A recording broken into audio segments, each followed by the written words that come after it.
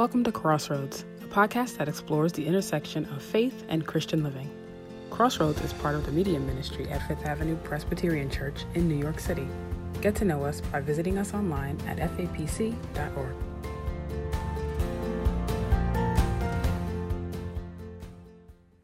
Hi, I'm Jamie Staley, Director of Christian Education at Fifth Avenue Presbyterian Church. And I am here today with Jane Hong, who is a longtime member of Fifth Avenue Presbyterian Church, as well as rolling off soon as Clerk of Session. As I said, longtime member, I'm not entirely sure. How long have you been a member, Jane? Let's see. I don't even know. I think I joined Fifth Avenue in Presbyterian Church in 2012, but don't quote me on that. That's pretty long. I don't think anyone's going to check. Okay. The reason that I've invited Jane to join us today, she just has been so wonderful over the pandemic with everything going on. And she has been instrumental in helping to get started our Fifth Avenue Anti-Racism Response Team. And I really just wanted to talk with her today about that team, where it has been, what it has been doing, and kind of where they are hoping to head in the future. So, Jane, can you just tell us a little bit about this Fifth Avenue Anti-Racism Response Team and where it came from and why we started this? Sure. As we all know, I think the 2020 was such a, I'm going to use the word that everyone's using, unprecedented year. At the start of the pandemic, when we locked down, I had just rolled onto I was just about to become clerk of session. And so I had realized that it was going to be an odd year. But as most people know or thought in March, I thought it was a 2-month thing. We'd be back in the summer, back to our regular programming. And then obviously what we found out is that we would be stuck in our homes if we were lucky enough for the next almost year and a half. Yep. And what I think happened after that is that like our regular mode of distraction kind of disappeared. And all these national moments, right? The pandemic, the George Floyd killing was just in such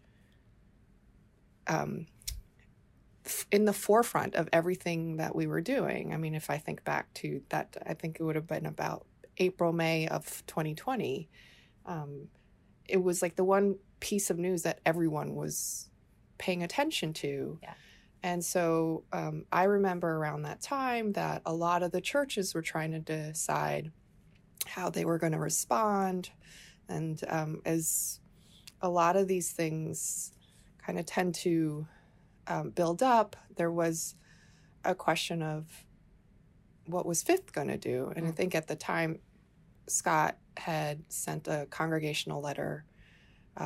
Charlene Hahn Powell, former executive pastor, had done a very influential sermon around anti-racism and asking us as a congregation what we were going to do. And I think at the time that her questions just really hit home. I have them written down because it was something that resonated with me. It was, what is your hope for the church in the midst of this important historical moment?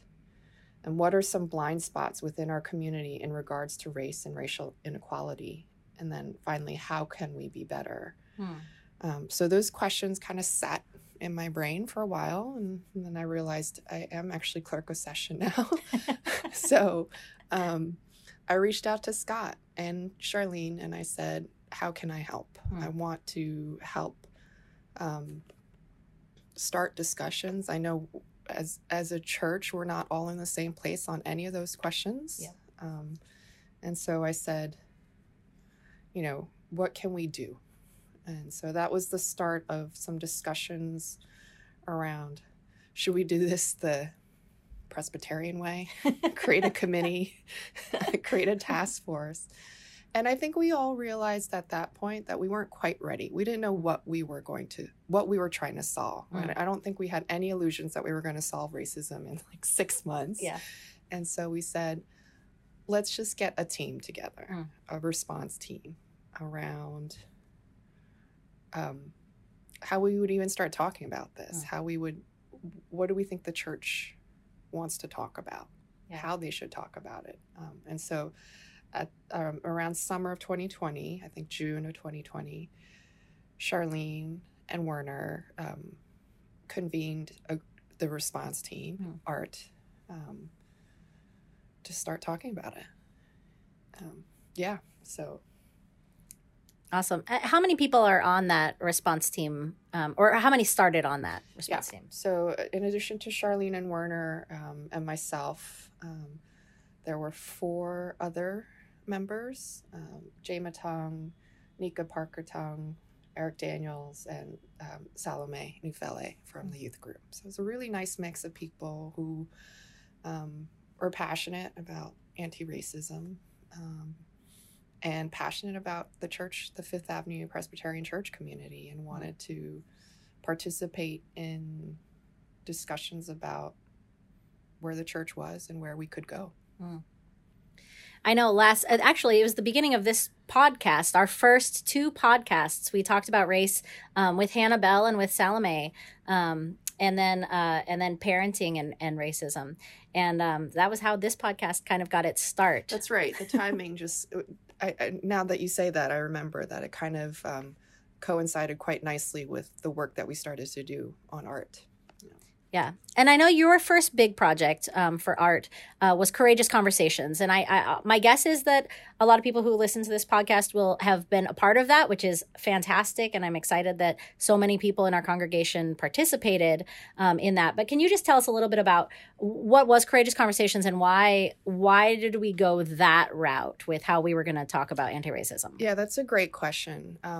When we started the team, I don't think we thought that that's where we would end up. But at the time, there were a lot of organizations coming out with curriculums. It was like curriculum galore, like corporate institutions, churches, educational institutions. I mean, like anywhere you turn, there was someone posting some curriculum around anti-racism. Yeah. And so we looked at the abundance of stuff out there and we said, okay, we could just use that, right? But then as we started talking, we started more from the place of where are we as individuals? Like, how are we impacted by racism, anti-racism, etc.? And we actually spent like the first 2 months being open with each other, right? Sharing things that some of us hadn't shared with other members of church. Oh, wow. I think it was Nika who introduced us to the concept of Courageous Conversations. It's something that she was instrumental in bringing to her school. She's a principal in a New York City school, public school. And so they had done a bunch of stuff around questions like, what is your first memory of race? What are some of the other questions? Things like, how did you learn about racism? And so as we were doing that work ourselves and sharing that with ourselves, we realized that the stuff that makes it real is the personal connection and the relationship and hearing it from someone that we know. And so we started to go down that route, and we shaped a curriculum that wasn't going to last forever. It wasn't around one book in particular, but we really wanted to lead with the personal, but also tie it to the historical church, because some of that racism work is embedded in the way we grew up in our respective churches. Yeah. Right? Whether it was not acknowledged at all, was entirely, embedded in the church that we were in. I mean, for instance, I grew up in an ethnic church. I grew up in a second generation Korean immigrant church. And so my view of worship is actually very deeply embedded in my background and ethnicity. And in fact, moving to Fifth Avenue Presbyterian Church was eye-opening for me. Yeah. Right? There were very different modes of worship and I mean, in some ways I think of it as a grown-up church. I came from a baby church and then I came to a grown-up church. But for me to even acknowledge that statement or recognize it was part of the work we did. So it was really meaningful. Anyway, so we started pulling a lot of the questions that we had together, and we really structured it around study, right? So we reached out to all the community group leaders and asked them if they wanted to participate. We ran a session with them, which was amazing for us. And they were really curious and willing to have those conversations with us. That's awesome. Yeah. Very cool. And then the other thing that we did with this to sort of help seed conversations is put out a series. I mean, off the back end of the podcast that you did, we did a series of videos toward the end of 2020 where we asked a few members of our church to share. I think you were one of the videos. That's right. And so was I. And I think the other two were Jessica Carmona and Eric Daniels, in which they shared some of the questions that we talked about in the curriculum. You know, when did you first recognize your race? And then finally, the question that we kind of centered ourselves in is, what does the kingdom of God here on earth mean to you? Because we thought that how we treat each other is rooted in our Christian values. And so we just wanted to understand what people thought about that statement. You know, I really enjoyed my community group that did Courageous Conversations. We had some great conversations. Great. And it was really wonderful to have it be people we knew. Because you're right, it's the relationships. When you have relationships with people, it really sinks in a lot deeper than just reading a book or something along those lines. Have you gotten other feedback from people as far as what they enjoyed from it? Yeah, I think for some, we made sure to put in a lot of content around the church, and I think that was useful for people to hear. A lot of people learned a lot of stuff. Which, good. Exactly. Yeah. I mean, I things that like redlining, for instance, that some people may or may not have heard of. Yeah. Right. I mean, I think, we're not going to change people's minds around sort of the buzzwords that get caught up in a lot of sort of the abrasive political discourse that we see. Right. So, we don't touch things like, or not explicitly anyway, things like critical race theory or whatever. I mean, obviously there's like a whole layer on top of that, but I think underneath it all, we did want to say that systems of racism are embedded, whether we realize it or not, in every aspect, including Christianity. And so a lot of people were very interested to read some of the articles around that, and how they've kind of imbued it in their life without realizing that they have, right? Whether they grew up in Southern churches or whatever that might be. Yeah. I think the conversations, as you said, were really the most meaningful part of it for everyone, or at least the feedback that I got. They either hadn't realized something about that for someone in their group because it sort of hasn't come up in the course of the meeting. Yeah. Right? I mean, like if you kind of don't force that conversation, it's sometimes hard to bring up. Right. And not to say that we were forcing it, but we encouraged it. Right? It's not the small talk on a Sunday after worship kind of a conversation. Right, exactly. I mean, it's so funny. We did the whole thing over Zoom. If you think about it, we were all doing this at the height of the pandemic early this year, because we rolled it out in January of 2021. And there was something weirdly intimate about having to do that curriculum, like sort of face to face, but still in the safety of your own home. I don't know. I didn't think about that. Yeah, I hadn't thought about it till I just said it, but I think it kind of helps. Yeah. I wonder. Yeah. I wonder if it'd be different. I mean, it would be different if we tried to do it in person, I'll bet. Yeah, I mean, I don't know how folks, community groups tend to go, but sometimes you get easily distracted when you're... Yes. And I get easily distracted. I go pick up a snack, come back Yes. into the room, not totally pay attention. Mm-hmm. Yeah, I wonder if that really helped. Probably did.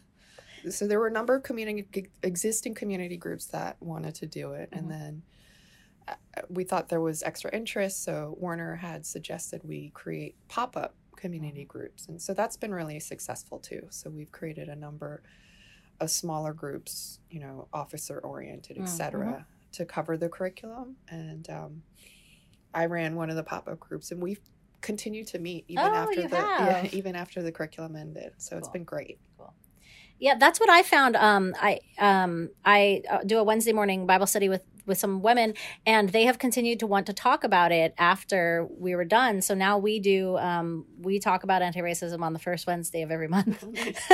But that's what my experience has been since we've finished Courageous Conversations, is that people want more. They want to continue the conversation. We're doing a book group right now on the book Cast, and people have been really interested in kind of continuing these conversations, like you said, with your group. And I know that Session last month chartered. I don't. What's the verb for that? Put together a charter, accepted a charter, commissioned. Yeah, I don't know. I don't know. Right. But yes.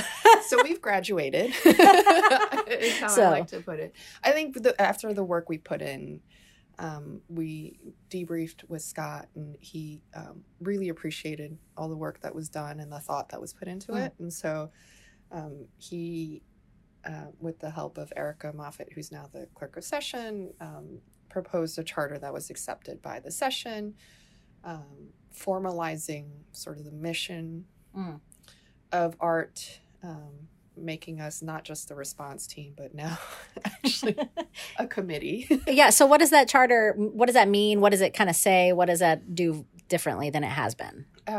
So now I think we have a true mission statement, which I'm going to try to read to you now. The anti-racism response team exists to promote anti-racism practices, rhetoric, and attitudes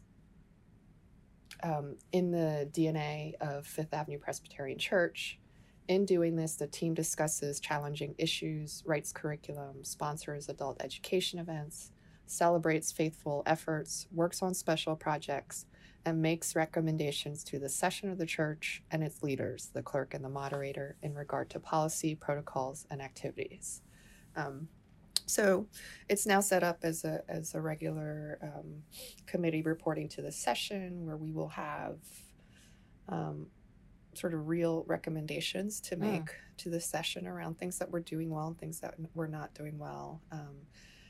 The special projects mentioned here is something around our own church archives and what information we may or may not have about slaves as members in Fifth Avenue's Presbyterian Church's history.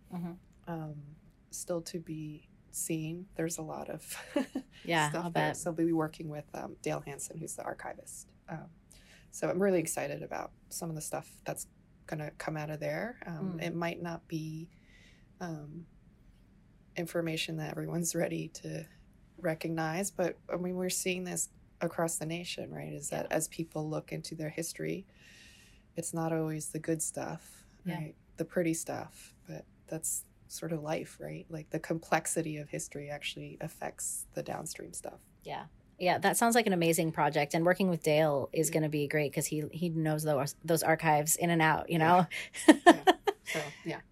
So aside from that archive project, is there any other projects upcoming, or what? I guess my next question really is, what is the team's hope for the next year as far as other projects? We're still a little bit early days. I mean, I think what we would try to we know not everyone did the curriculum the first time around, so I think we're going to try to do another round. Oh, cool. For people who haven't done that, think through maybe sort of anti-racism one, like 201. We did 101 and now move on to 201. For instance, some of the stuff that my community group continued to do was we sort of did a group watch of the PBS, the Henry Louis Gates, the Black Church. Oh, awesome. And then had discussion around that. We're reading right now, for instance, Heather McGhee's The Sum of Us. All right. So like just, it's been churning in people's heads. So they're seeking out things to do. Because, you know, even without a written curriculum, I think there's a lot to learn. So we're going to try to put a framework together about, like, you know, how often do we run these curricula, I should say. What kind of events do we want to do around it? What are our suggestions to the session on sort of maintaining anti-racism practices, and you know, what are the challenges that we have ahead of us? So some sort of regular reporting back to the session to ensure that that's something that we think about and care about. I mean, like, anti-racism as a word, it took us a while to get to, even on our committee, because I think most of us knew of it, or at least thought of ourselves as not racist. Right. But the sort of, to make that leap into anti-racism, like, we had a lot of discussion on what that actually meant. Yeah. And even to say you're not racist, it's like, probably not, but who knows, right? Like, because it's, you do things without thinking about it and what you were acculturated to. And so to take the step to think, okay, let me just check my filter. Yeah, absolutely. Well, I know that the people whose groups I'm in that have been wanted to continue these conversations, and probably your group as well, the question is always, okay, we've read a lot. Now what can we do? You know, how would you answer that question as far as, you know, people feeling antsy about that they're not doing enough, or, you know, I think there's spheres of influence that you have. I think we were very clear at the beginning that we would focus on Fifth Avenue Presbyterian Church, to just, I think in this mission statement for the charter, it says something like, have it sort of embedded in the DNA of Fifth Avenue Presbyterian Church. And I think it's very easy for people to not think about it, or completely to the extreme is like only think about quotas. And that's not the point of either of this. But I do think it's to be thoughtful about the people sitting around the committee tables, the people in the officer groups, so that's the sort of the smaller piece. The immediate sphere of influence of Fifth Avenue Presbyterian Church is sort of just start the dialogue around it, start to set some of the framework, start to think about, you know, what Fifth is going to be responsible for. And then I think the larger, what I think we were hoping is that with the tools that you get here, right, either having the discussion, the ability to parse through some of the, I mean, I guess what I'm trying to say is that what we're hoping is that people have the practice of talking about all this with grace, right, and not immediately latching on to sort of the adversarial parts of this. We're all part of other communities too, right? Our school community, where our kids go, and you know, what policies are we going to champion as parents of school-age children at work, right? We've seen diversity and inclusion initiatives either go well or go badly. But what are the hiring decisions that you make as a manager in your own work life? What are, how are you supporting people on your team in times of unrest or hardship? I mean, we're all coming back from a pandemic from very different places, you know, thinking through some of the questions that you've now been trained to think through, I hope, through these courageous conversations. Just to have that lens, I think, is powerful. So I don't have a great answer in terms of great answer. Okay. Like, you know, it's not like we're all activists and we're all going to march to Washington next week. But I think we are, as I said, when we were talking about the videos, the question that we asked is, what does it mean to be part of the kingdom of God here on earth? And for me, I'll answer personally, is that it is to recognize the humanity of everyone around me. And sometimes that's to recognize the pain that they see from systems of racism or oppression.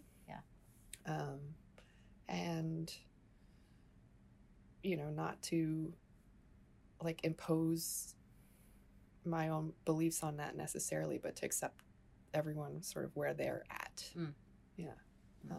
So that, but that's something that I learned in discussions with both my small group and the response team, Art. So really it was about the conversation, which is exactly what,